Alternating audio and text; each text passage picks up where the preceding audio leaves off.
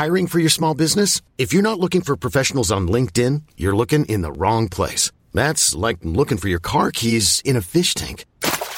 LinkedIn helps you hire professionals you can't find anywhere else, even those who aren't actively searching for a new job but might be open to the perfect role. In a given month, over 70% of LinkedIn users don't even visit other leading job sites. So start looking in the right place. With LinkedIn, you can hire professionals like a professional. Post your free job on linkedin.com/achieve today. Hey, Dave. Yeah, Randy. Since we founded Bombas, we've always said our socks, underwear, and T-shirts are super soft. Any new ideas? Maybe sublimely soft. Or disgustingly cozy. Wait, what? I got it. Bombas. Absurdly comfortable essentials for yourself and for those facing homelessness. Because one purchased equals one donated. Wow, did we just write an ad? Yes. Bombas. Big comfort for everyone. Go to bombas.com/ACAST and use code ACAST for 20% off your first purchase. Ever catch yourself eating the same flavorless dinner 3 days in a row? Dreaming of something better? Well, HelloFresh is your guilt-free dream come true, baby. It's me, Keke Palmer. Let's wake up those taste buds with hot, juicy pecan-crusted chicken or garlic butter shrimp scampi. Hello Fresh. Stop dreaming of all the delicious possibilities and dig in at HelloFresh.com. Let's get this dinner party started.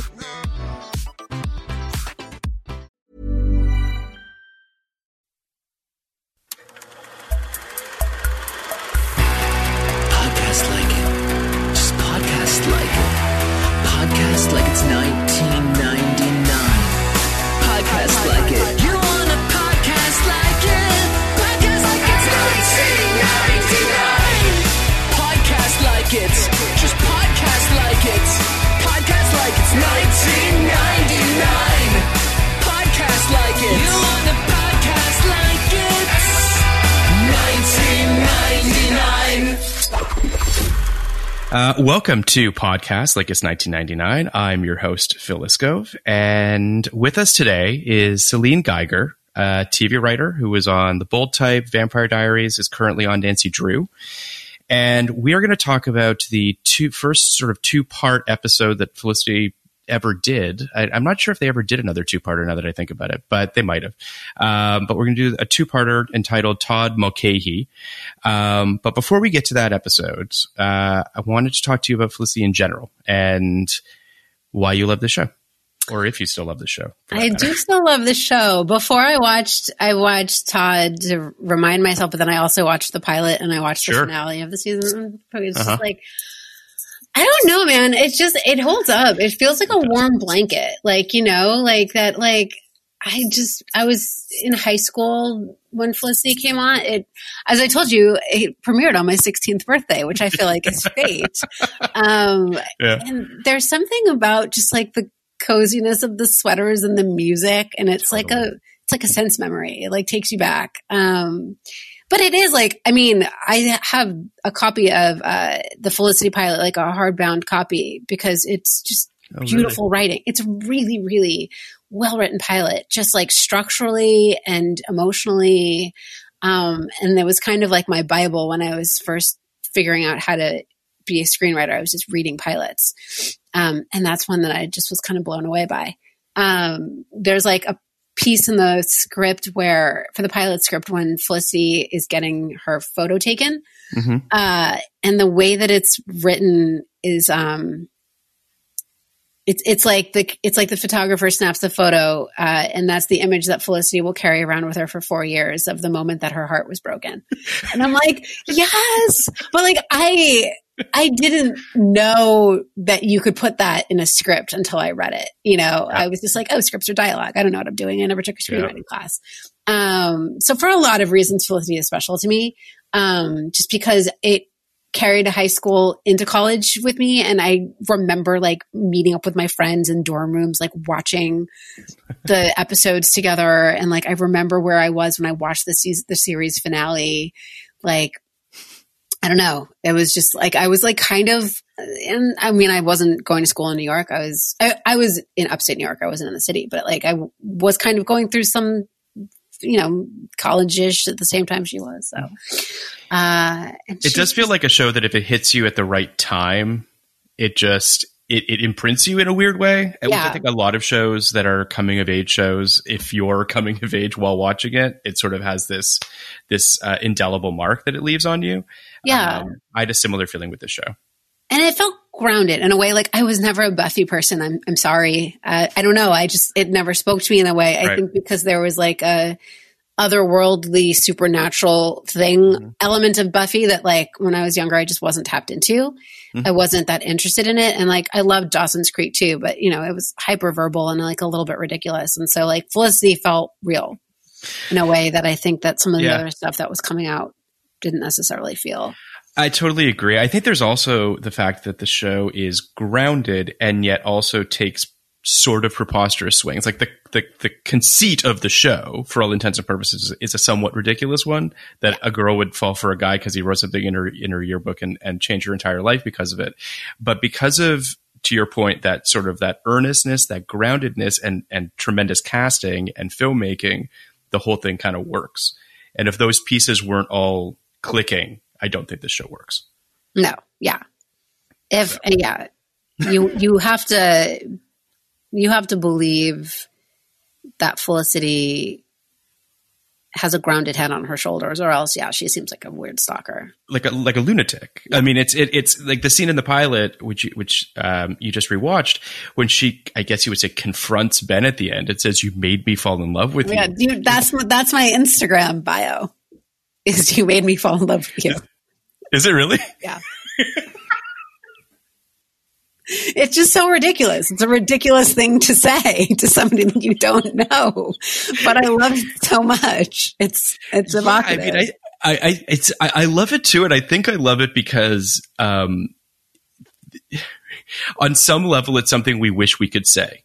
Do you know what I mean? Like, the show lives in a place of being like, I could never say that to another human being, but Felicity somehow is just grounded enough that she can say something like that, and you're like, wow, that's not totally crazy, but it is kind of crazy. And this actually brings me to something that we'll talk about throughout the course of these two episodes. But there's a moment in this episode where she talks to Ben about how obviously she was kind of a quote unquote stalker. And the moment when Ben says to her, "Wait, you're stalking somebody else now?" Who is fantastic. I mean, the show at least acknowledges how sort of wide-eyed and innocent and naive she is. And I think that makes it work too. Mm-hmm. But, I'm just going to give a brief synopsis of these two episodes that we're going to talk about today. The first one, part one, when a boy that Felicity knew when she was 12 years old comes to town to act on feelings that he has for her, she consults someone familiar with stalkers, Ben. She also applies for a seminar with a geneticist named Dr. McGrath, played by Chris Sarandon. The second episode, Todd gets hit by a bus and he arrives at the hospital. He gives Felicity a note she wrote years ago about being an artist. Todd almost dies, which causes Felicity to rethink her career path and blow an interview with Dr. McGrath. Also, Julie mails a tape to Carol, and Elena severs ties with Tara. Todd Mulcahy Part 1 aired on February 16th, 1999, and Part 2 aired on February 23rd, 1999. Both were written and directed by J.J. Abrams. The first things, in fact, that he had ever directed. So that's crazy. Isn't it crazy that J.J. Abrams created Felicity? It's like... It really is. Okay. I mean, the only thing that I could point to that makes me go that maybe it's not a complete... is, oh my God, Forgetting... Is it Forgetting Henry or Regarding Henry? That movie he wrote at USC, I believe, that Harrison Ford was in with Annette Bening, Mike Nichols directed. I know. It's basically just about like this like businessman who gets shot during a holdup, and the brain and the bullet lodges in his brain, and he becomes sort of childlike, I guess is the best way to describe it. It's a sweet movie. But again, like, it's kind of high concept-y, but not, and it's grounded, and it's trying to kind of pull at heartstrings. It's the only thing prior to this that makes me think, like, maybe this guy could come up with Felicity, but like, it's still a stretch. But I think what's interesting, and I'm very curious to hear your thoughts on this, is I don't know if you sense this, but I did watching these two episodes, that that JJ was probably given a little bit more rope than most directors would for an episode of television. And I say that specifically, there was a moment that really kind of hit me, and it's actually the moment right before it says directed by J.J. Abrams, where there's this extreme close-up of Sean mixing the batter of that like fucked up cereal thing that he's making. And it's like a filmic shot. It's like this really extreme, interesting overhead shot of the bowl or of the pot or whatever. And I thought in my head, yeah, a normal director wouldn't waste time on a shot like this. Like they wouldn't want, they would, it's not about leaving any sort of an aesthetic footprint when you are a gun for hire director on an episode of television. You know, you're just sort of, there's a visual language for the show. You hit your marks, you do your mediums, you do your wides, you do your close-ups, and you get the fuck out. Whereas that shot to me made me go like, there's someone who's trying to learn what their type of content will look like. There is a director who's trying to find his eye. Yeah, there was like it kind of was a 1 or 2 in the hospital. Yeah. That wide shot. Room. Yeah. And I was just like, oh, they haven't cut in a long time. Although this was pretty cool. It's stuff that makes you kind of go like, you know, if this wasn't the co-creator shooting this episode, they would, they would never have used half of the stuff, or not half, but a good chunk of the stuff that they used. But it is interesting to your point too, that Matt Reeves directs the pilot, which is kind of insane when you think about it. I mean, Matt Reeves hadn't done anything. Neither of these guys had really done anything. And then Matt Reeves kind of, I don't want to say disappears, but kind of disappears for a little while, and then does Cloverfield. And obviously now he's become, who he is, which is really interesting. But so, at first blush, what were your feelings about these 2 episodes? What did you think about them? So the interesting thing is, I remembered them. They weren't like, iconic canon to me the way that like some other scenes in the show were. Mm-hmm. But I remembered Todd Mulcahy was the guy that had a crush on Felicity and got hit by a bus. And then when I went back and watched them again, I was really, really angry at Todd Mulcahy in a way that I don't remember being when I was younger. I think the episodes are very problematic in a lot of ways. He's a fucking weirdo and crosses lines all over the place. He crosses a lot of lines. I mean, for twofold, right? Like, he crosses a lot of lines. He doesn't respect her boundaries. He's the classic trope of the nice guy who's actually not nice at all. But the show makes you wants you to believe that he's nice, which I feel like is maybe sometimes, I don't know if JJ had some sort of agenda with that. I don't know if people had agendas in 1999. It feels like a different time. Yeah. They were too rich to have agendas in television. Maybe they thought that this was maybe they were just rooting for the nice guy, Yeah.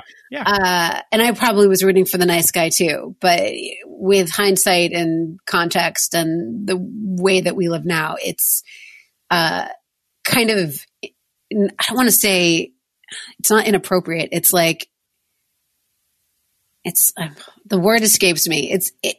It's damaging, like not damaging, but like damaging in a way. Yeah. Like, well, I see, actually, it's funny. I want to ask you this because obviously, you are a girl.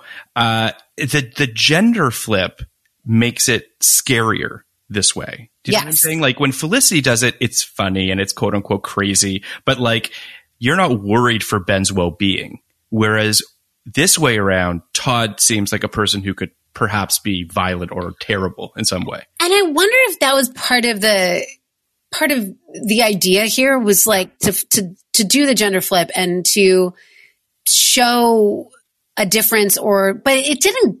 It stayed on the surface, right? It didn't get that deep into the gender politics, other than like, isn't it funny that Felicity has a stalker? So if that was what it was trying to do, I don't necessarily think that it was successful. But I do think, it's a little bit of a false comparison because Felicity, yes, moved to New York. Yes, told Ben she loved her. Yes, read his essay. So there was an invasion of privacy, but there was never an invasion of personal space. Correct. So I don't know that they're generally necessarily. Plus, there's also the demand for the kiss constantly. It's strange. The thing that made me the most annoyed was that he says to her, I'm afraid you've lost a childlike sense of wonder, as if it's Felicity's fault that she's rejecting him, which is like, it's grooming. It's just fucking grooming, right? And it's just like, it's the kind of thing. It's also, you know, separately, like I was a Ben girl. I was always a Ben girl. I was never a Noel girl. Ben was hot. He was sexy. He was, you know, unattainable. He was the guy that like you didn't think you could get, and then you got him and you felt good about it. Like awful. Like he is like so manipulative, and he's such a fuckboy when you watch it again. And so I think that it's like these things that maybe I wasn't attuned to definitely when I was 16 or 17, but like things that we should have been talking about, things we should have been attuned to. I don't know. It's like John Hughes movies. Like you can't watch them anymore. But not without turning a blind eye to some pretty terrible stuff. But and so culturally, it's a really interesting set of episodes because it feels like it lives in a time capsule. The show lives in a time capsule for sure. And these episodes in particular are interesting. So I'm curious as to your take on this, because watching these episodes again, it really hit me that this is a massive turning point for the series. This is the moment, if you ask me, when the show actually figures out what it is, and sort of puts the wind in the sails of Felicity's character for essentially the rest of the series. This moment of crises, if you will, or this moment of her questioning whether or not she wants to be a doctor and whether or not she actually wants to be an artist. This idea of whether she's living the life she wants to be living or the life that perhaps her parents or her father wants her to be living.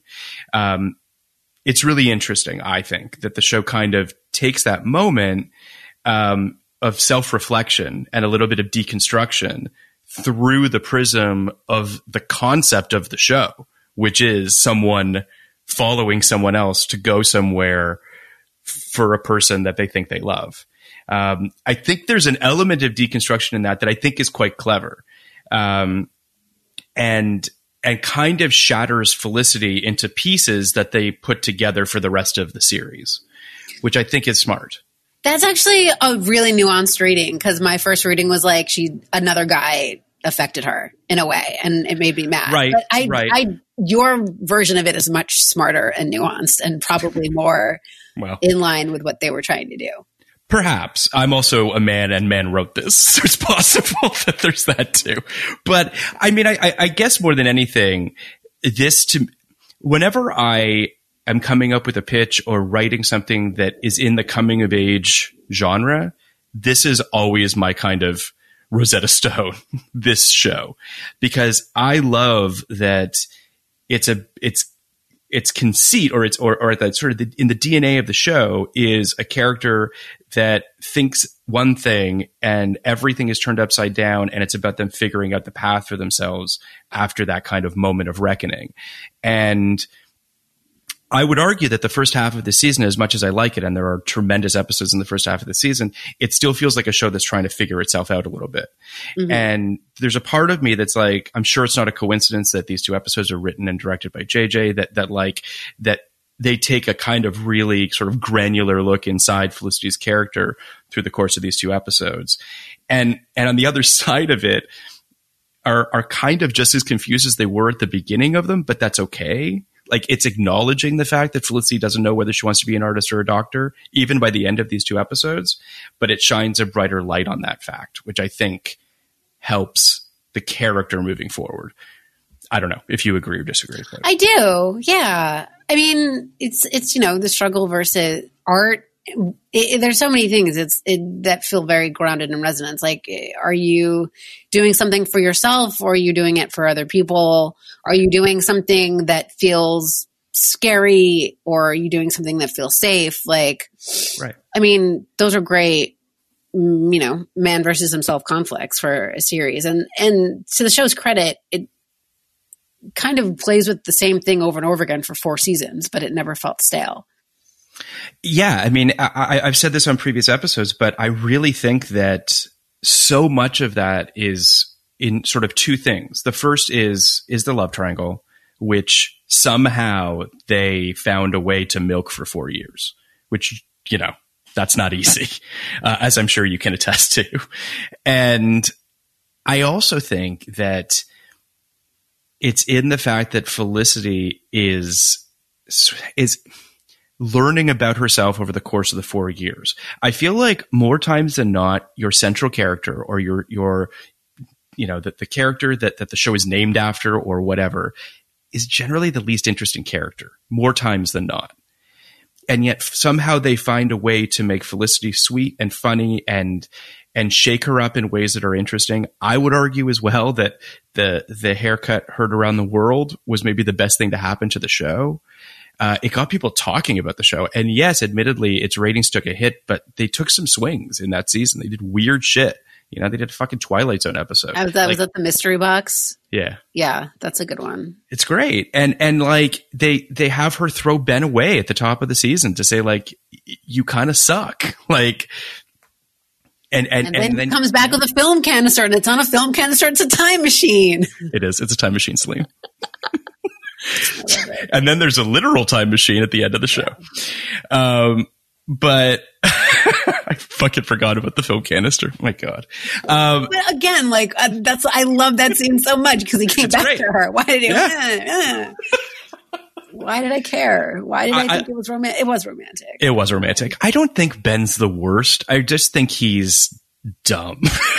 I was also watching in these two episodes when he gets the job at Gina DeLuca. He says two things. He says, "I've never worked in food service before, but I think I'd be pretty good at it." Which I'm like, of course you would say that. And also, he doesn't wear the hat. They tell him to wear the hat, and he doesn't wear the hat. I'm like, are you too good? Why are you too good for the hat? Like, what is wrong with you? Just be a person. Here's my question about the hat, though. Do we think Scott Speedman didn't want to wear the hat and it became really a bit funny? That would be really, I would 100% believe that. He had good hair and he didn't want to wear the hat. Yeah. That's probably what it was. And it just made Ben look like an idiot.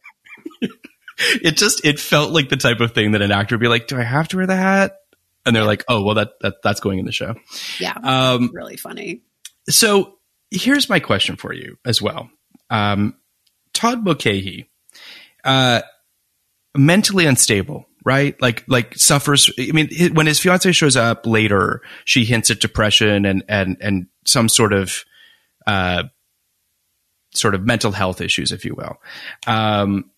So I can't really gauge if they're making a commentary on that, or if it's just like, we need to couch this in something so he doesn't look like a complete, sociopath. It's interesting because when you meet the fiance, you're like, oh, he clearly has a stable relationship with somebody who's normal and cares deeply about him enough to let him go off on this like weird Rumspringa just to like figure out what he wants to do. Yeah. So he's capable. Yeah. But yeah, I don't know what to make of it. Yeah, I don't know. I wish I knew what they were trying to say with who he was. Yeah, he's clearly just kind of a MacGuffin. Like he's really just a thing that they needed to bring in that would create the situation that they needed. And they weren't particularly interested in telling, of drawing Todd as a particularly three-dimensional character, which I'm fine with, quite honestly. But he skateboards. That was shocking. That was the weird. I mean, Jesus Christ, what a weird thing.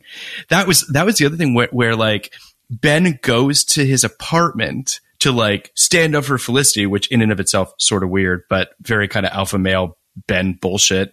And then opens the door and he's like, dude, you're like, what? They skateboarded together, but he didn't know his last name. And then Noel is like, I feel for the guy. I'm like, stop it. Everybody just stop it. Yeah. Well, the weirdest is when Ben's like, just kiss him. He seems like a good guy. And you're like, no, you're not. No. What is wrong with you? Yeah. No, I know. It felt like everybody, we're all supposed to be cheerleaders for like the guy that like doesn't get the girl. Which that's a good point. Which like, when you flip it, like, I said, like, the thing that I like was when I was young, the thing that was drew me about Ben and Felicity was like Felicity was the nerdy girl that never got the guy, and then she gets the guy. So like I acknowledge that paradigm is something that like I was interested in when it was like the girl who got the guy, but there was just I don't know. There's just something that like maybe because I'm a woman, I don't know, but like when you flip the genders, it's just it's not as cool. Yeah.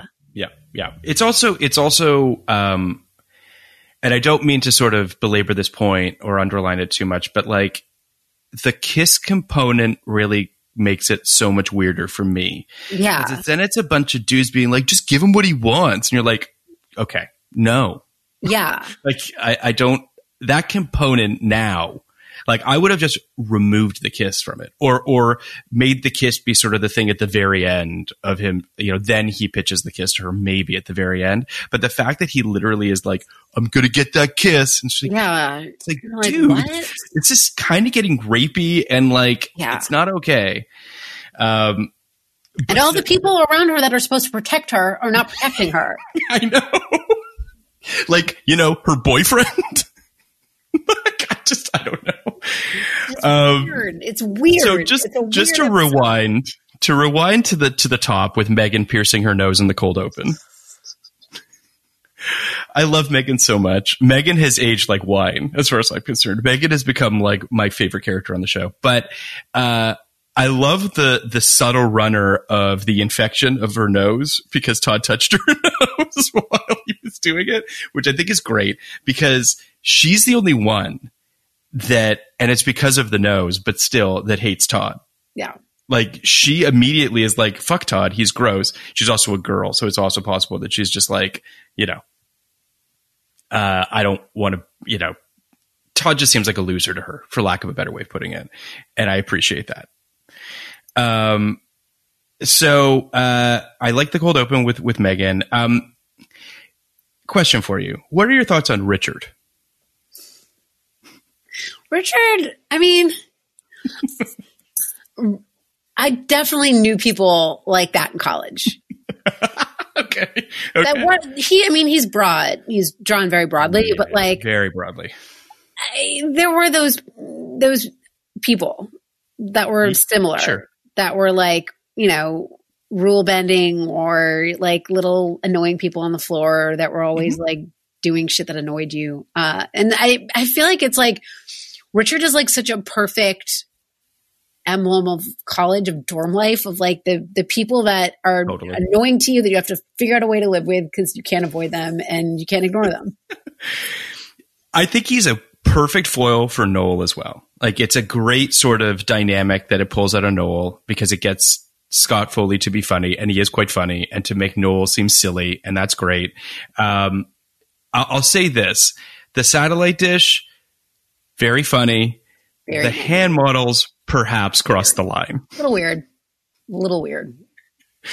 So, yeah, I thought that was a little weird. I appreciated and continue to appreciate Sean as a character. I think he's I like what Greg Grunberg brings to the show.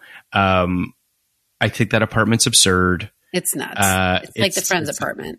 It's a ridiculous apartment. What are your feelings on the Ben and Julie relationship? Do you have thoughts on that relationship? I liked it.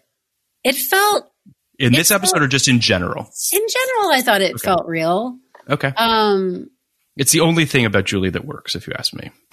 I think every other storyline she has in the series doesn't work. I was trying to remember because Carol is her mother, right? And Carol says that she lied. Is that what happened? Yeah, that's what happens. She weirdly lies to her and then says, so I lied. You're like, why did we do this stutter step? But I'm also like, Carol, what is wrong with you? Like, yeah, it's weird. It's like so rude. It is rude. I think I liked Julie and Ben because it felt real. And it was nice to have them exist on the same plane as Felicity, and for Felicity to have the emotional maturity to have a crush on a guy, make a friend, realize that the two of them were together. Julie's response initially is very, empathetic. And then Felicity ultimately is able to let go, move on with Noel, and let them exist in her world together and not be weird about it. And so for that reason, Julie and Ben is a nice relationship for the show, I think. I fully agree with that. I also think that Scott Speedman and Amy Jo Johnson have a nice chemistry. I think that they feel nice together. So I do think that that's, and I don't mean to sound disparaging to Julie's storylines. I just felt like they always felt a little easy to me. I also need to correct myself that this is not the first two-parter. There is a two-parter in the first half of the season with Julie's rape storyline, which is Drawing the Line Part 1 and Drawing the Line Part 2. Brian Krakow. With Brian Krakow. Yeah, not great. Not a great look. But I just feel like Julie's storylines always feel a little bit like trying to be edgier. Like she's the edgy friend, but like they're not really. So either way. But the reason I bring this up is I didn't really love the look on Ben at the top of the episode where he's scolding her for trying to get the internship at her mom's company, which I thought was a little weird and not a great look for Ben's character. But I mean, there's whatever. What Ben has no good looks. I do like Ben's dad cutting him off. I think it's a smart thing. Gives obviously some good juice for future storylines. Like when he gets into gambling and starts getting beaten up by bookies. Just great. Elena's boyfriend Blair sucks. I mean, he just fucking sucks. I don't even know. Also seems like 15 years older than everybody else. Like I did the math. I looked up their ages, and she's only 6 years older than Felicity in real life. For some reason, she seems so much more mature. Yeah, I think part of it is, I mean, I don't think it's actually an age thing. I think she just carries herself in a very mature fashion. Probably because also these episodes, she's like very focused on the class and the test, and that she doesn't have any time to be distracted by cheating boyfriends with girls' names or just like anybody else. And also teeing up that she wants to fuck her teacher. That too. Which we will get to because I have thoughts about that and I would love to hear your thoughts. But Javier's the best. It's a shame that he leaves in the next episode for the remainder of the season and then comes back at the top of season 2. And my guess is that Ian Gomez must have had a pilot or another show, and that show either went away or whatever it is, and he came back to Felicity. But I love him so much. He creates such... I'm convinced that like 80% of his dialogue is improvised because he's constantly making the actors break, and it's great. And I love that energy that he brings to it. Okay, so here we are at the scene where Elena and Felicity are having a conversation with one of McGrath's old students. And Elena's like, and he has that whole sexy thing. And Felicity, of course, is silent. But the old student kind of goes like, yeah, he does. And I'm just like, is Chris Sarandon hot, Celine? He has like an attitude, you know, edgy, I guess. I don't know. I would not, if I was in college, he would very squarely be an old to me. Yeah. I thought it was a little weird for the whole like, oh, he's super hot thing. He also will always be Humperdinck from The Princess Bride to me. So I'm just like, I don't know. Anyway, I liked the little license plate with Felicity's name on it. I thought it was a cute thing that Todd brings that to her because her name's never on the license plates. Sure. As we mentioned, I love the scene where Felicity talks to Ben about the whole stalker thing. I also love Sean chiming in, and he says, how's it going? And Ben says, not so good. Felicity's got a stalker. And Sean says, got or is? But here's the thing, like, that's great. I love that they can rib her about it. I love that it's like, you know, for Felicity, it feels like a character quirk because you know inherently that she is a good person and there's no danger. Yeah, no, I agree. And she's, I mean, yeah. The truth is that even in the pilot, you're like, this girl's not dangerous. She just wears her heart on her sleeve. But anyway,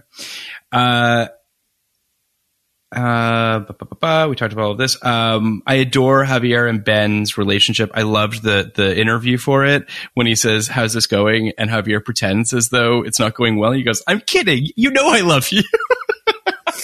I love that he is always like, does this make me look? I mean, it's a little, yeah, I know. It's a little broad. It's like a little bit of a stereotype, but like he's so little bit of a Latin gay person. But he's so charming. No, I know. He's wonderful, but I don't think you'd get away with that today. No.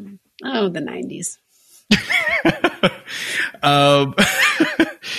I think that Todd's speech to Felicity about defying expectations, where she finally goes to dinner with him after him berating her and sending her like this giant package of like a Felicity time capsule. Love an Orange Crush. And yeah, I mean, there's a bunch of stuff. And he finally gets her to come to this dinner, and he basically says to her, you know, are you living the life that you want to be living? And this obviously hits home for her. Nobody backs into the street the way that Todd does, because that's how you get hit by a fucking car. Do you laugh like I laugh every time he gets hit by a car? Yes.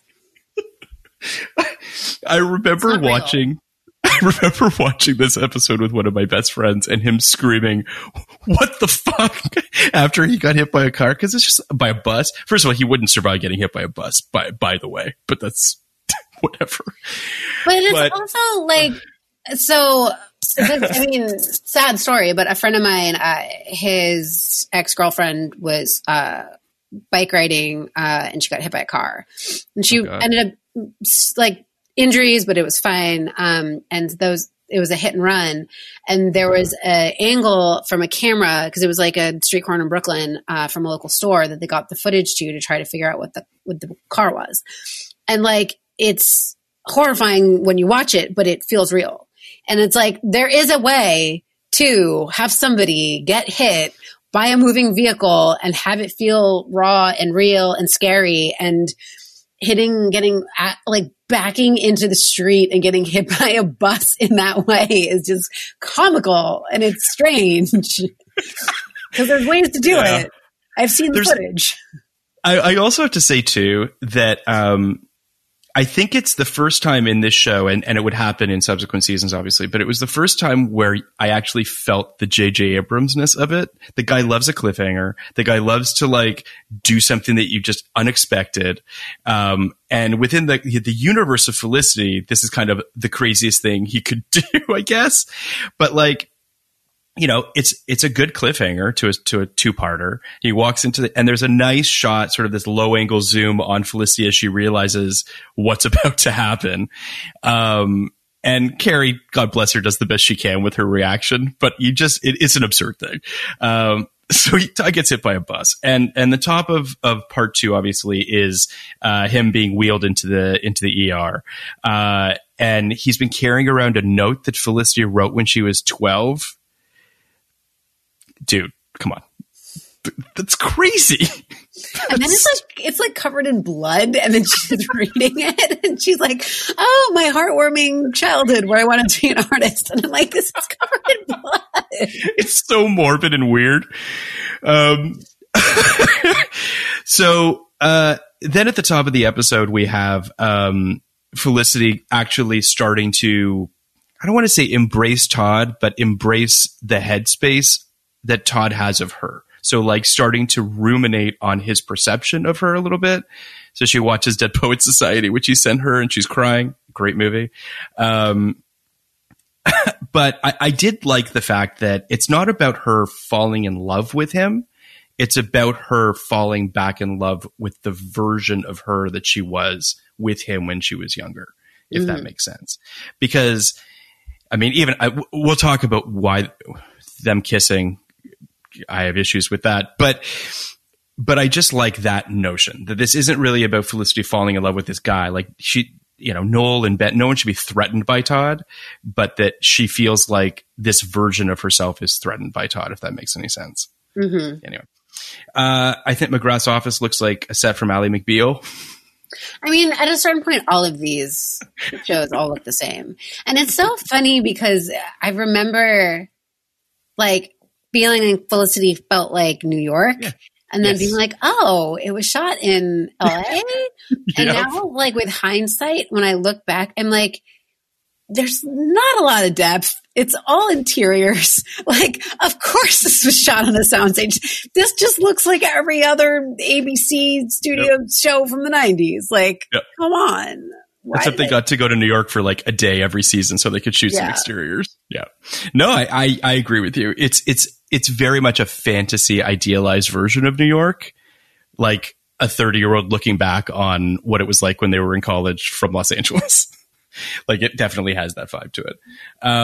I love the scene of Javier asking Ben if he looks fat and Ben actually saying that he does. It's like, Ben, he's so stupid. But at least he's consistent. Yeah. Also, wait, we'll maybe get to this, but Taraji P. Henson in the art studio. Yeah. I was like, what? Okay. Simon Rex.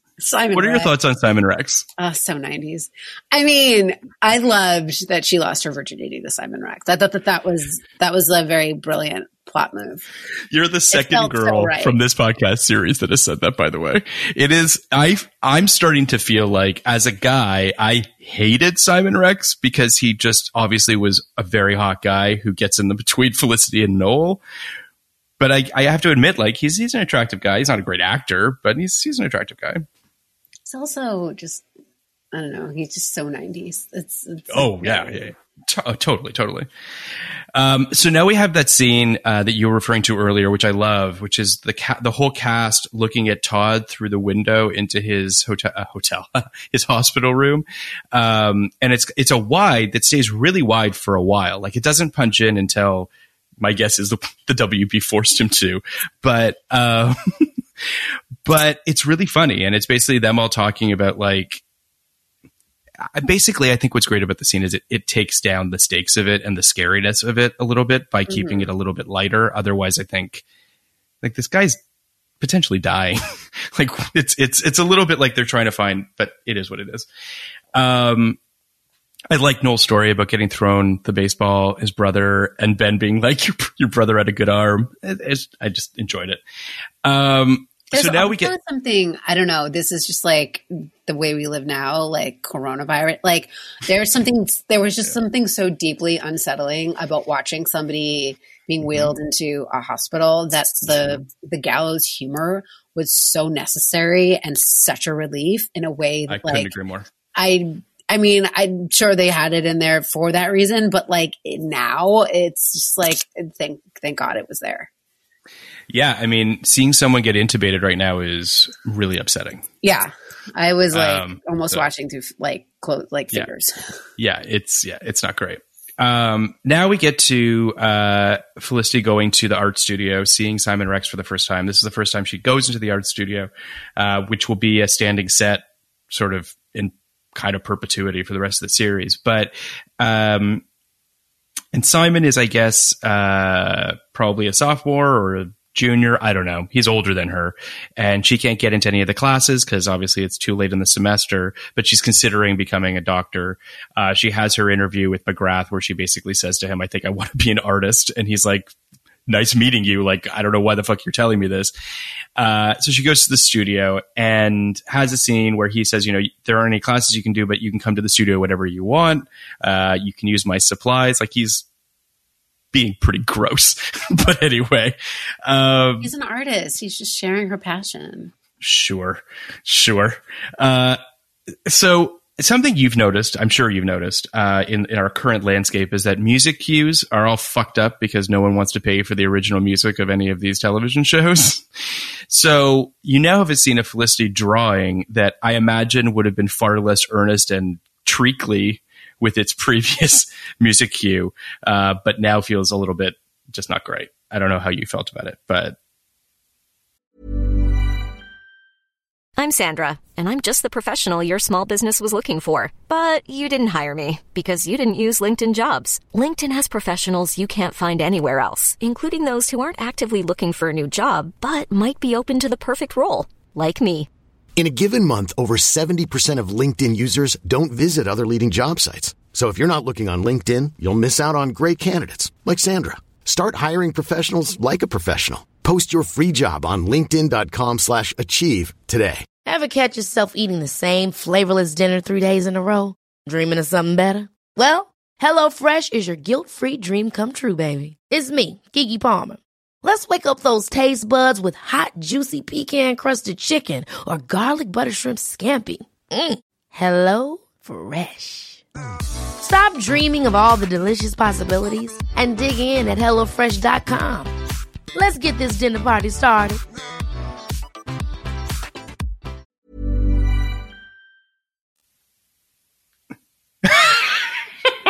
It didn't bump me. Okay. I guess all the music is like pretty, it's just uniformly bland in a way. Well, sure. That because they're, it's over my head. I don't know.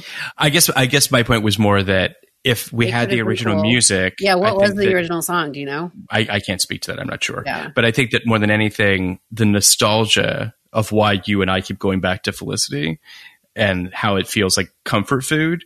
Yeah. If you had your 1999 music cues in there, the whole thing would have just probably. You had your Heather Nova or something. Yeah, or the Felicity was was known for having pretty good music supervision. So you had Sarah McLachlan or Ivy or Counting Crows or whoever it was at the time that they felt like putting into the show.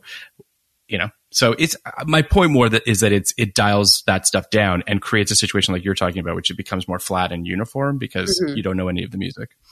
Taraji P. Henson shows up in the studio. Super weird. I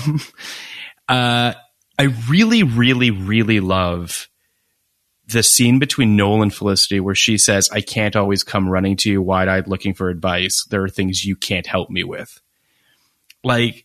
Again, another reason why this show's great is that a scene like that exists.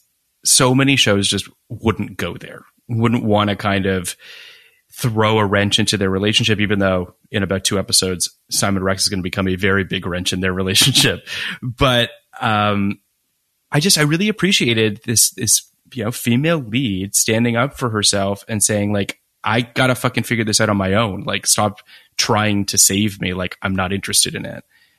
I thought that was kind of great. I don't know how. It's coming off of him being like, man, why didn't you answer my phone? I was looking for you all day. And she just, puts him in his place. Yeah, it's great. It's great. It's just, I don't know. It's that stuff that, go ahead. But it's interesting because it's in the same episode, they're not the same, but it's Noel is why aren't you paying attention to me? And she's because I've got stuff to do for myself. And Todd Mulcahy is why aren't you paying attention to me? And she's I'm not sure why I'm not paying attention to you, in a way. I think that she Todd kind of grows on. I don't quite have the A to B to it of it, but it's men coming to Felicity, asking her to validate them. Yep. And she has different responses for different men, which is interesting. Yeah, I mean, and I think it shows there's also a gradation to it. Each of these characters, I think, aesthetically, if you put these 3 guys next to each other, admittedly, Scott Speedman and Scott Foley are obviously more, they're more matinee attractive than Todd Mulcahy is. But there is a component aesthetically to this show that is uniform, and yet they're finding ways to etch out character and making it feel 3-dimensional that a lot of shows wouldn't take the time to do. Mm-hmm. And this is why I think the show's special in a lot of ways, is because they're willing to take that time. And you can see it in the pilot, and on the commentary of the pilot, Matt Reeves and J.J. Abrams talk about how, at the time they kind of got made fun of for having lots of pregnant pauses, where people kind of sitting and stewing in moments. And I think that that's kind of what makes it special. Today it's you got to just kind of get through shit, and that's a bummer. So I appreciate that about this show. Yeah, I mean, the whole sequence in the pilot where the yearbook, it's long, and there's that wide of her pacing around, bending her ankle, and just it's so, and you feel the awkwardness. And I agree. I mean, every show that I'm on, when you see your episode cut down to 42 minutes, my notes are always can't we just put some air back into this? Yep. People are so choppy now, and it's sad. I couldn't agree with you more. I felt like, especially on the shows that I've been on, there's moments where I feel like the note is always, there's too much air in this. And I always want to be like, but you need to breathe. Yeah. Like you need it. It's important. But you need beats. Like you need, because otherwise you run the risk of, and I see this now when I watch shows that feel like, Edward Scissorhands got a hold of it. Like the scene feels like it's servicing a plot, and its function is to service a plot point and not to tell you anything enlightened or to shed any sort of like nuance on anyone. It doesn't care about that. It just cares about getting you from, the beginning to the end in 42 fleet minutes. And that's what is sad. And that's why shows like Felicity are special. Yeah, especially, I mean, to underline your point, it really is a broadcast problem. You don't see it as much in cable and streaming, but it's still prevalent there to a certain degree. But it's just this idea that these characters are there to service a story and to service a plot is problematic. Like this idea that the reason people come back every week, I think, and I'm sure you agree, is character. It's because they love these people and they want to see them evolve and change and learn things and grow. And unfortunately, it feels like that's not how the network sees it. The network is about like eyeballs, and the network is this like plot. And that just sucks. But so here we are at Felicity and Todd's kiss. I don't really love it. I find it kind of gross and weird, but I do kind of love that it sends him into cardiac arrest. There is something kind of hilarious about that. There are these broad moments in this episode, or these two episodes, which are like, just so funny. Yeah. Super weird. I mean, I do really like, and I'll hold off on this. I'll get to it in a second, but Todd's fiance appears out of nowhere. She just manifests as a way to get out of this storyline, basically, because they're just like, we got to get Todd out of here somehow. So he has a fiance who appears out of nowhere and basically explains to Felicity in a classic Felicity scene that Todd told her that he had feelings for Felicity and that she let him come to New York to chase Felicity because if they were meant to be together, that's the way that it has to be. And Felicity is like, okay. And then Rebecca says, do you love my Todd? My Todd. And Felicity says, no. The reason I say classic Felicity is because this scene shouldn't work. Like, this scene just shouldn't work. It's absurd. It's a crazy scene filled with people doing crazy things. And yet somehow it kind of works because of the earnestness, because of Carrie Russell, who is a tremendous actress. And somehow it falls into, it just works. And also to speak to Carrie Russell's tremendous acting ability, the moment where Rebecca is talking to the doctor about Todd's recovery, or perhaps lack thereof, and Felicity is on the other side of the door looking at her, Rebecca gives a thumbs up saying that Todd's going to be okay, and the reaction that Carrie Russell gives is just like why she's the best. It's so heartwarming, right? Like it's filled with like happiness and it's so complex. She's just able to carry so much in a wordless reaction. It's really special. And it's like for this guy that was annoying to her, like she's come full circle. Like she has empathy. Yeah, and part of it is because she knows he has a fiance and he's getting the fuck out of Dodge, but that's sort of beside the point, I guess. But what's also funny about when she says, do you love my Todd? And Felicity says no. Like, Rebecca is like, it's just so, it's an interesting scene. Some people work for some people and some people don't work for other people. And like, it leaves it at that, there's no like Rebecca being like, well, like why don't you like Todd? Is Todd not good enough for you? Like he's gonna, you could see how it could spiral out pretty quickly to get some like false drama or stakes or something. Mm-hmm. But it just is that. It's just like, nope, no. And she's like happy, and then that's it. I absolutely agree with you. I think there's something very kind of blunt about it. Yeah. You know what I mean? It doesn't try to squeeze a bunch of juice out of. I agree with you that if this was if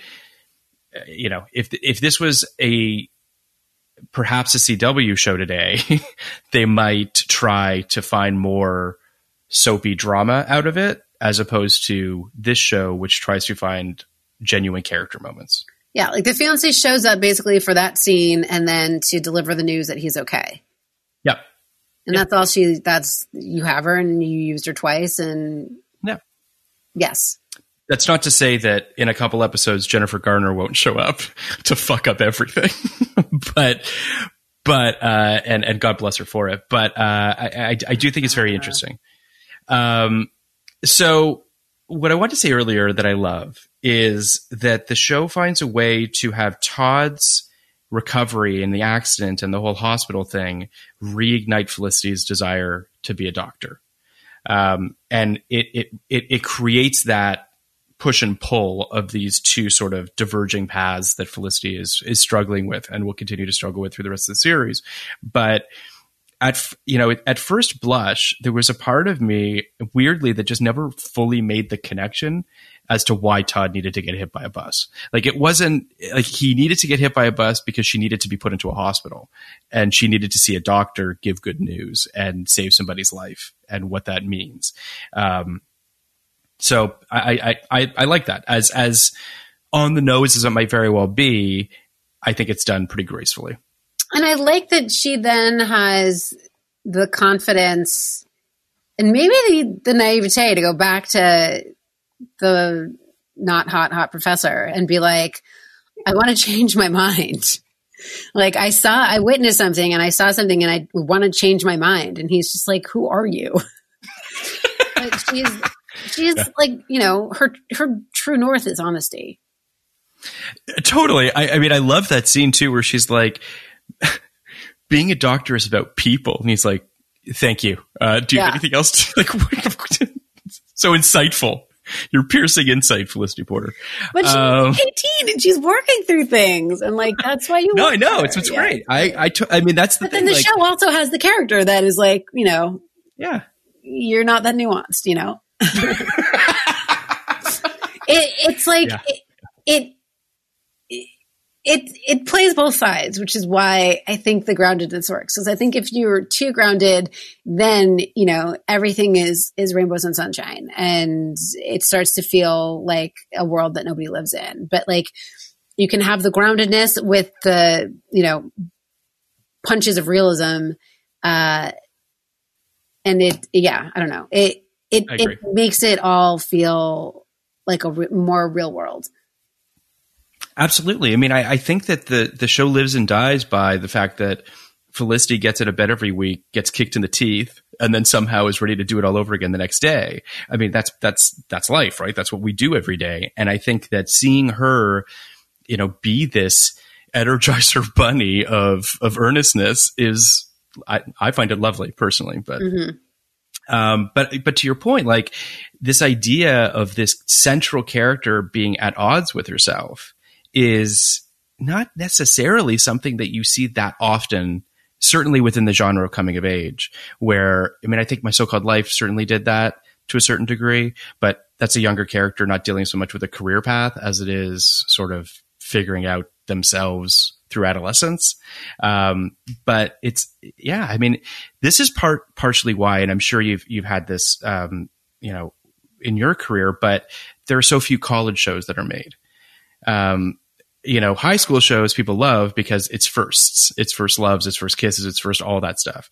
College is just a messy fucking crazy time when like it feels important, but is it important? And it's just, it's as much as everyone loves their college experience, weirdly, college shows don't generally get made.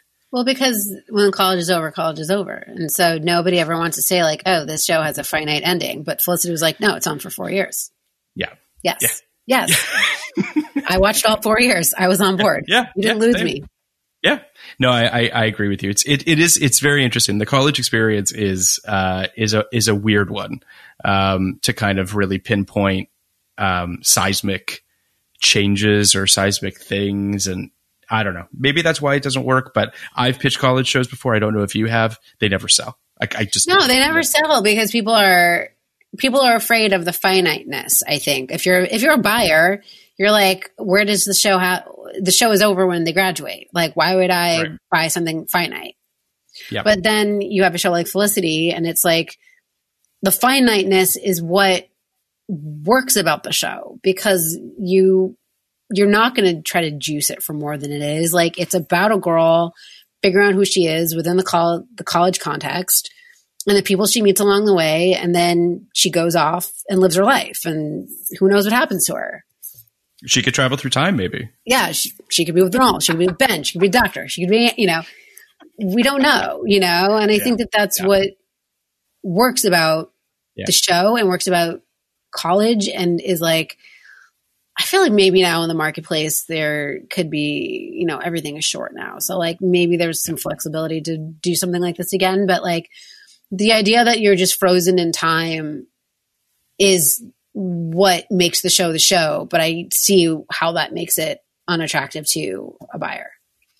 Totally. I mean, the show that that I'm working on right now, the pilot that I'm working on right now is, it's about the last year of high school. It's about the year in between, high school and college. And then it's about the first probably couple years of college. And then it kind of, the point I'm trying to make here is that it's a fractured timeline. We're jumping around in time. We're showing sort of there's an expanse to it. But if we'd gone into this pitch saying it's a high school show or it's a college show, to your point, I think it would have been too binary. And I think it would have been, it perhaps might not have sold. I mean, but, so just to wrap up this episode, I think that Amy Jo Johnson and Jane Kaczmarek kind of look like they could be mother and daughter. Oh, 100%. Right? Yeah. And so Nancy and Carol is like, you're not my daughter. And Julie kind of like looks at her because I'm like, I think I'm your daughter, Carol. I kind of see myself in you. And also we both play the guitar. Yeah. I don't really get the stutter step at all. I mean, I guess it's just, it was just a way to buy themselves another episode, but it's like when she eventually tells Julie that she is her mom, it's so weird. And if I'm not mistaken, there's like a line of dialogue of her being like, I don't know why I lied to you. And I'm like, yeah, I don't know why you did either. It's super weird. But anyway. So then at the very end, we have Todd, getting put in a wheelchair in the van. By the way, his fiance is in that van and he is still being creepy. That's when I was like, you have not learned your lesson. I don't understand. And I kind of wanted Maggie Lawson to leave. It was weird.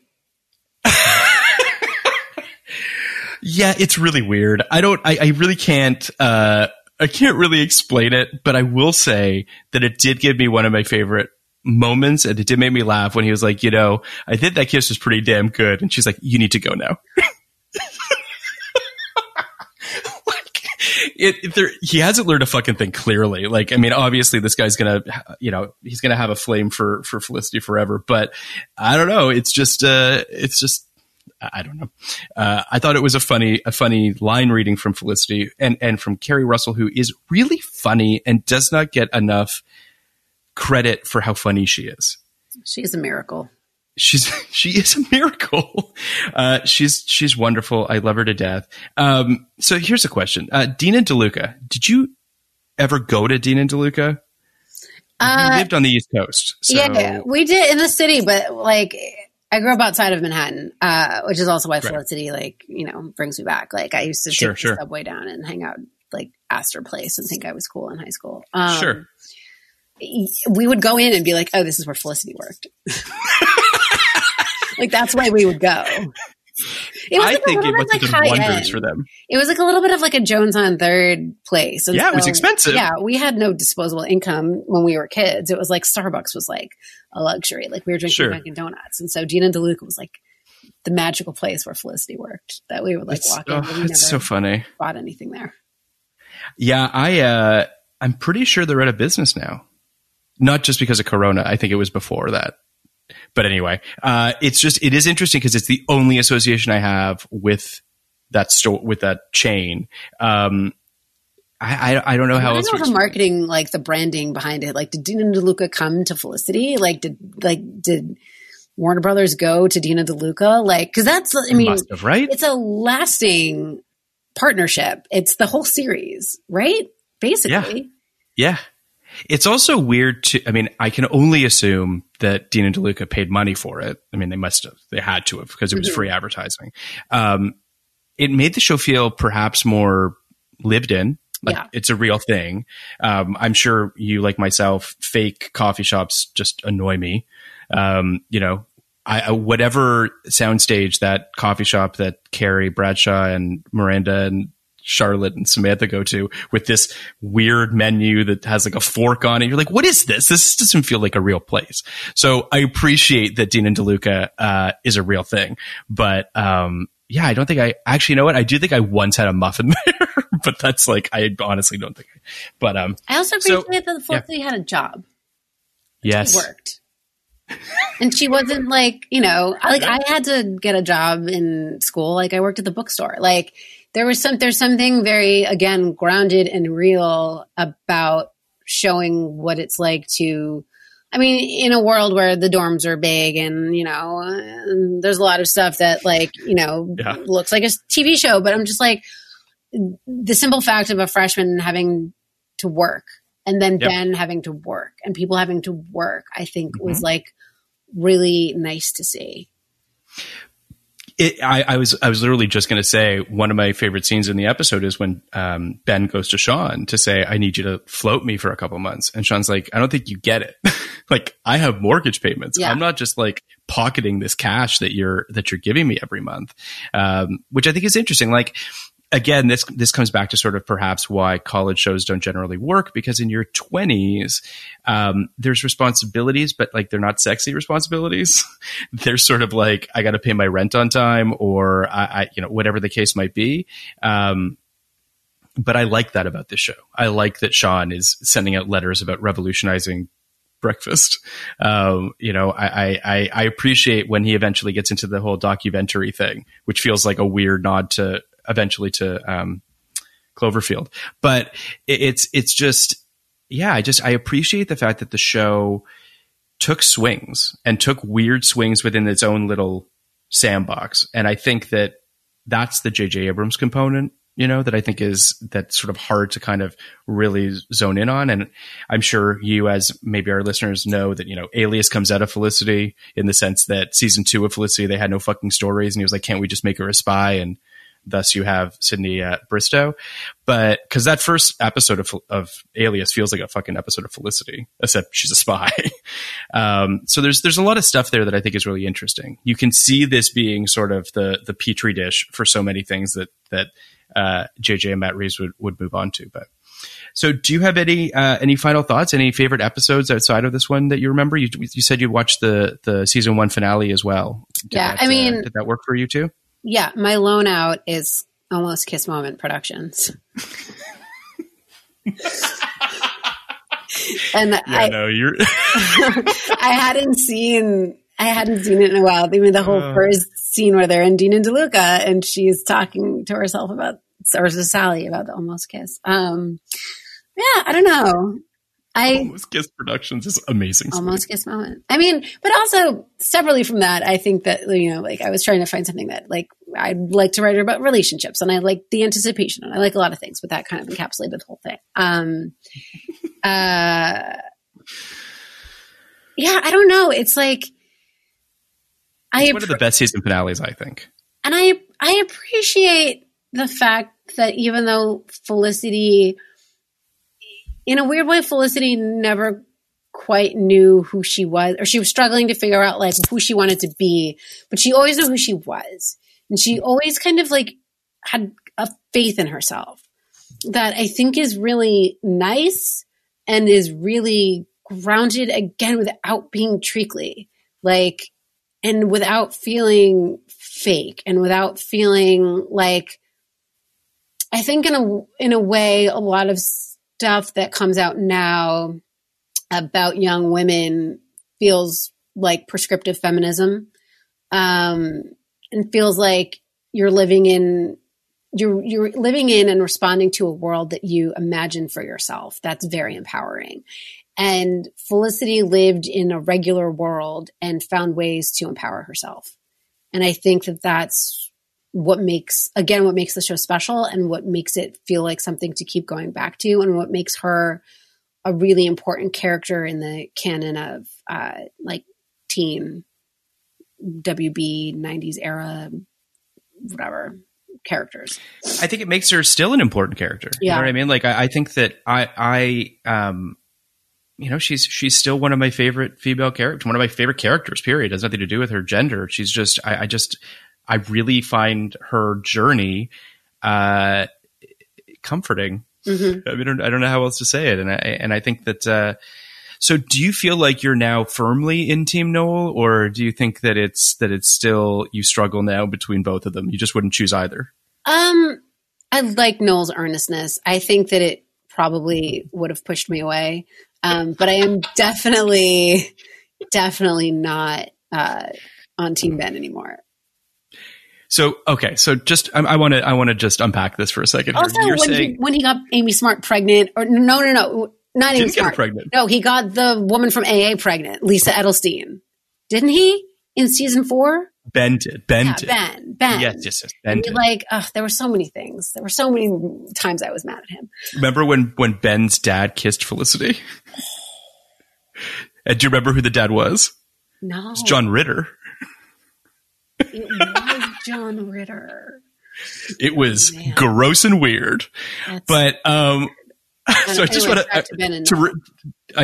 just wanted to unpack this for a second. You're saying that if you were Felicity, you would have chased Ben, is what you're saying at the time. Like at the time, yes. Yeah, your 17, 18-year-old self would have absolutely chased Ben. Yes. And then Noel would have just seemed too much. Yes. Noel was like, oh, you're not as interesting to me because you're a nice guy who's showing up at my door and telling me that you like me. Cool. None of this speaks to me.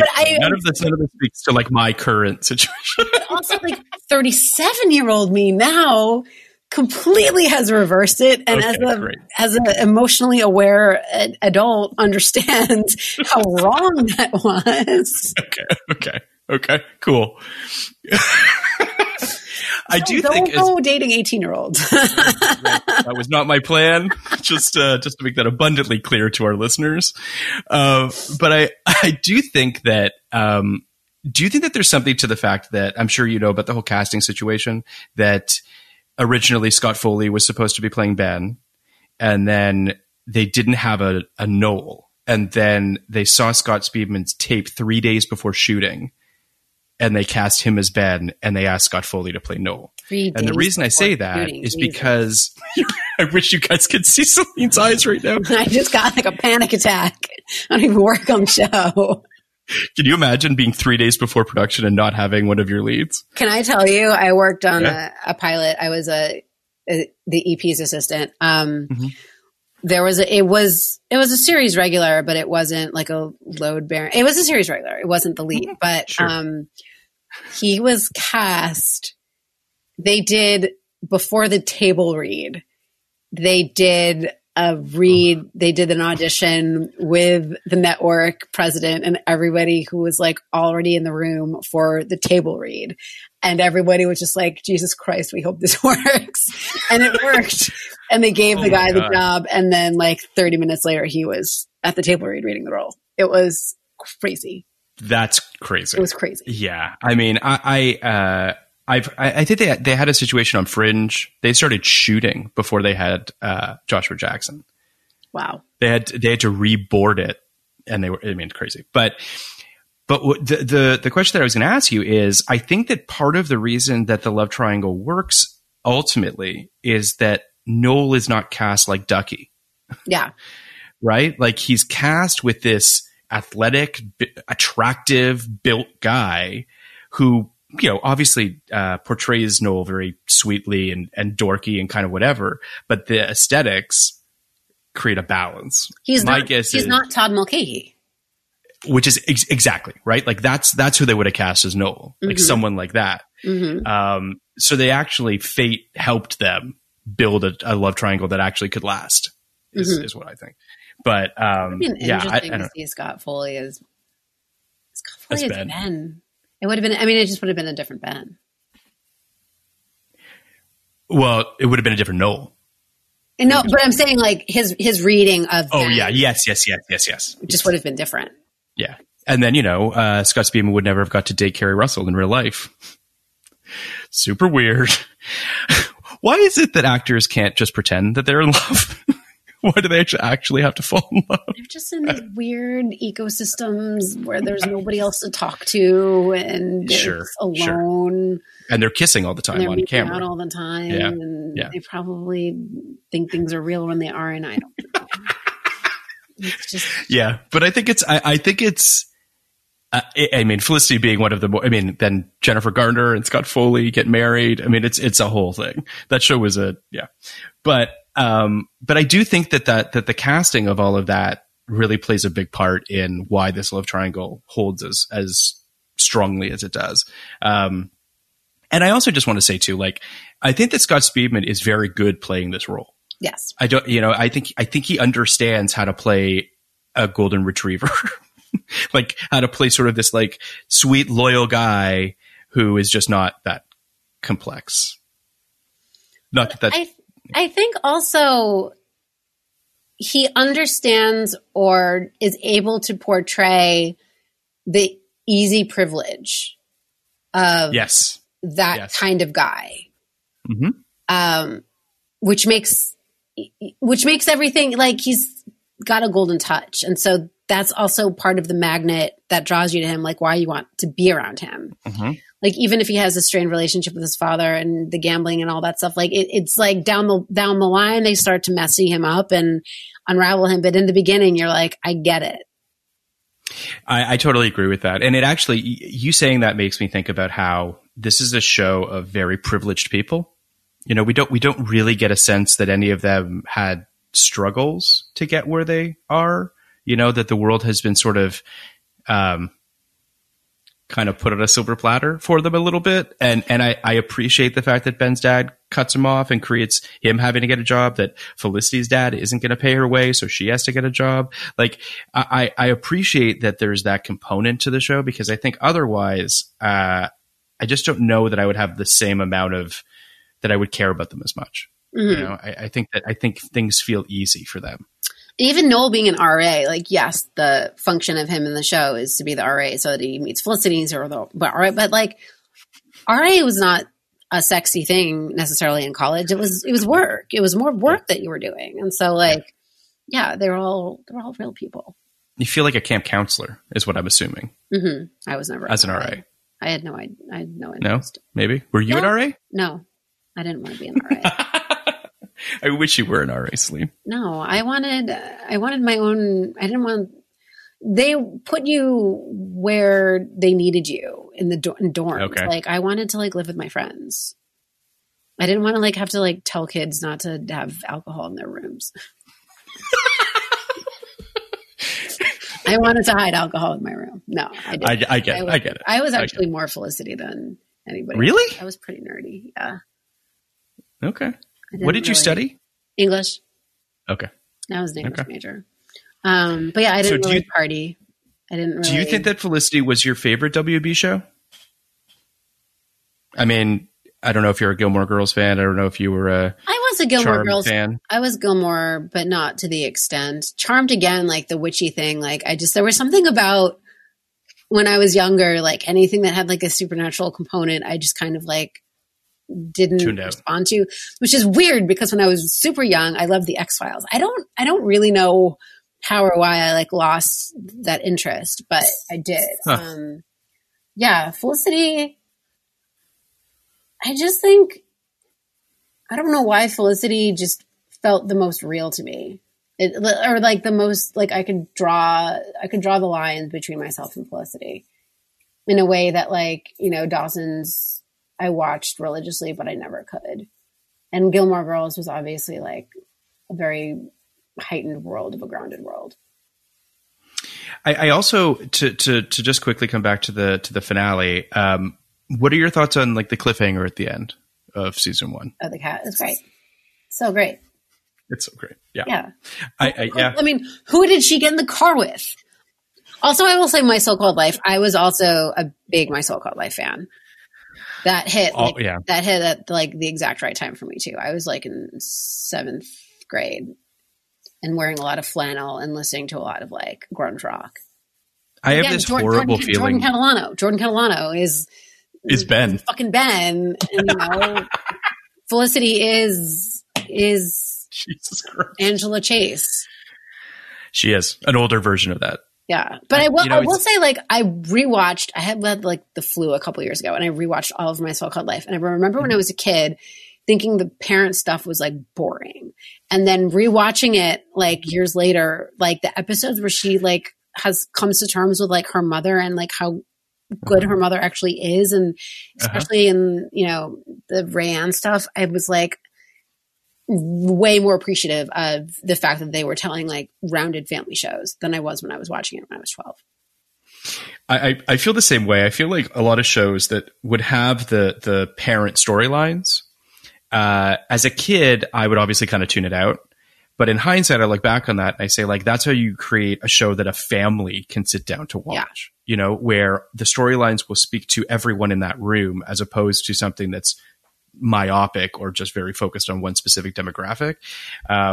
You know, I think that, and obviously wasn't a kid when this was on, but one of the best parent storylines is Friday Night Lights. You know, what they do with, you know, with the Taylors is magnificent. You know, and yeah, it's just good stuff. And they never went to those like tropey places with them of cheating or of wandering eyes or any of that stuff.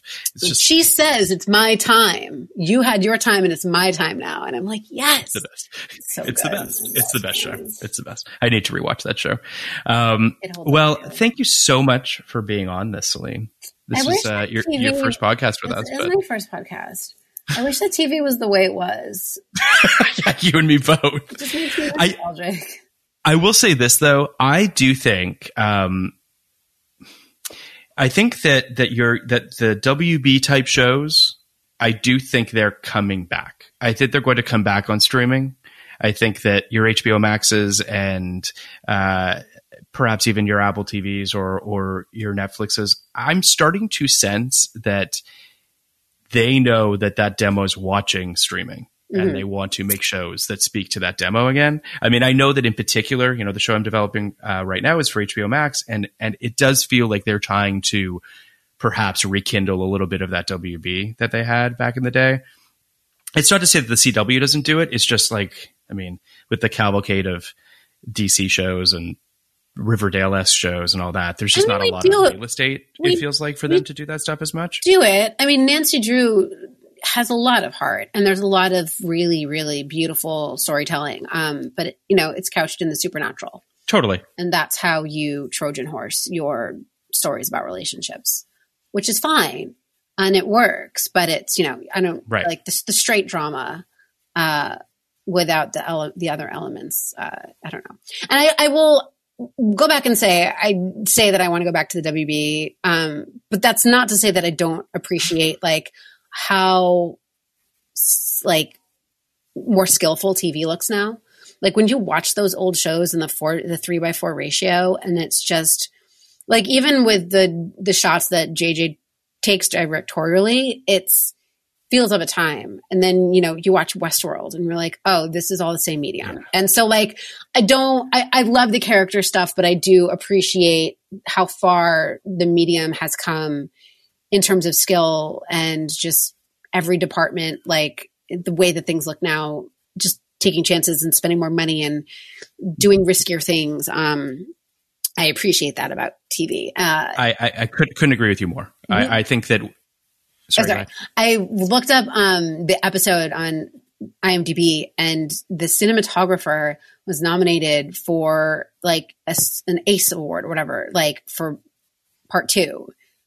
And I watched part 2 and I'm like, it's a good episode, but like, you know, Game of Thrones is nominated for cinematography episodes now, you know? So even that was like, I was like, wow, this was the bar. Not to take anything away from anybody doing any work because, you know, everything is hard and beautiful to make, but like, it just was kind of surprising to me.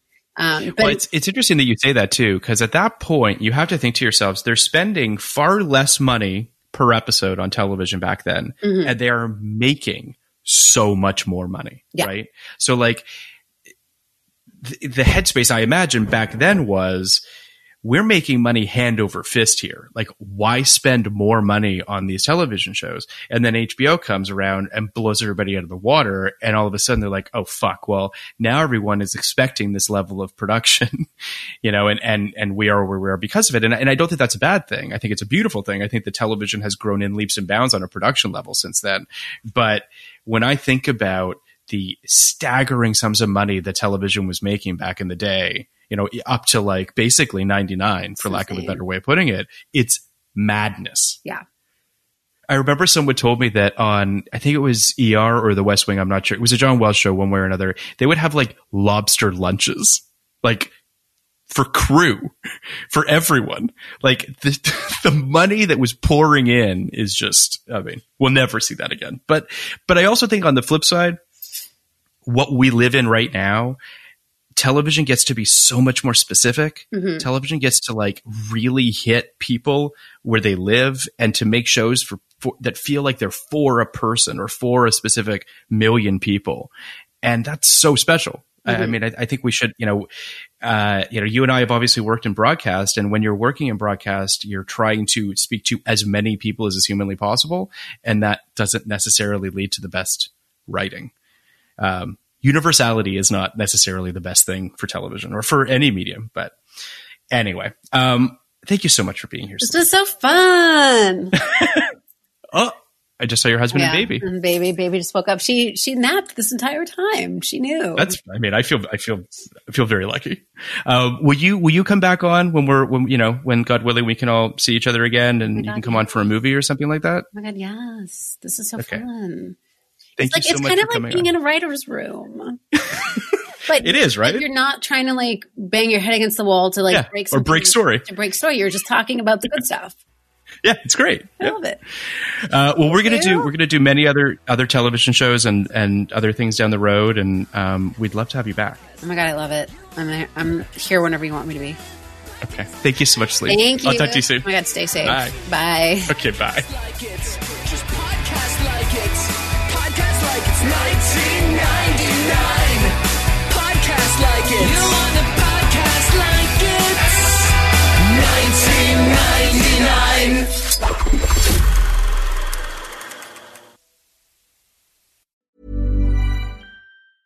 Ever catch yourself eating the same flavorless dinner 3 days in a row? Dreaming of something better? Well, HelloFresh is your guilt-free dream come true, baby. It's me, Keke Palmer. Let's wake up those taste buds with hot, juicy pecan-crusted chicken or garlic butter shrimp scampi. Hello Fresh. Stop dreaming of all the delicious possibilities and dig in at HelloFresh.com. Let's get this dinner party started. Planning for your next trip? Elevate your travel style with Quince. Quince has all the jet-setting essentials you'll want for your next getaway, like European linen, premium luggage options, buttery soft Italian leather bags, and so much more. And is all priced at 50 to 80% less than similar brands. Plus, Quince only works with factories that use safe and ethical manufacturing practices. Pack your bags with high-quality essentials you'll be wearing for vacations to come with Quince. Go to quince.com/pack for free shipping and 365-day returns.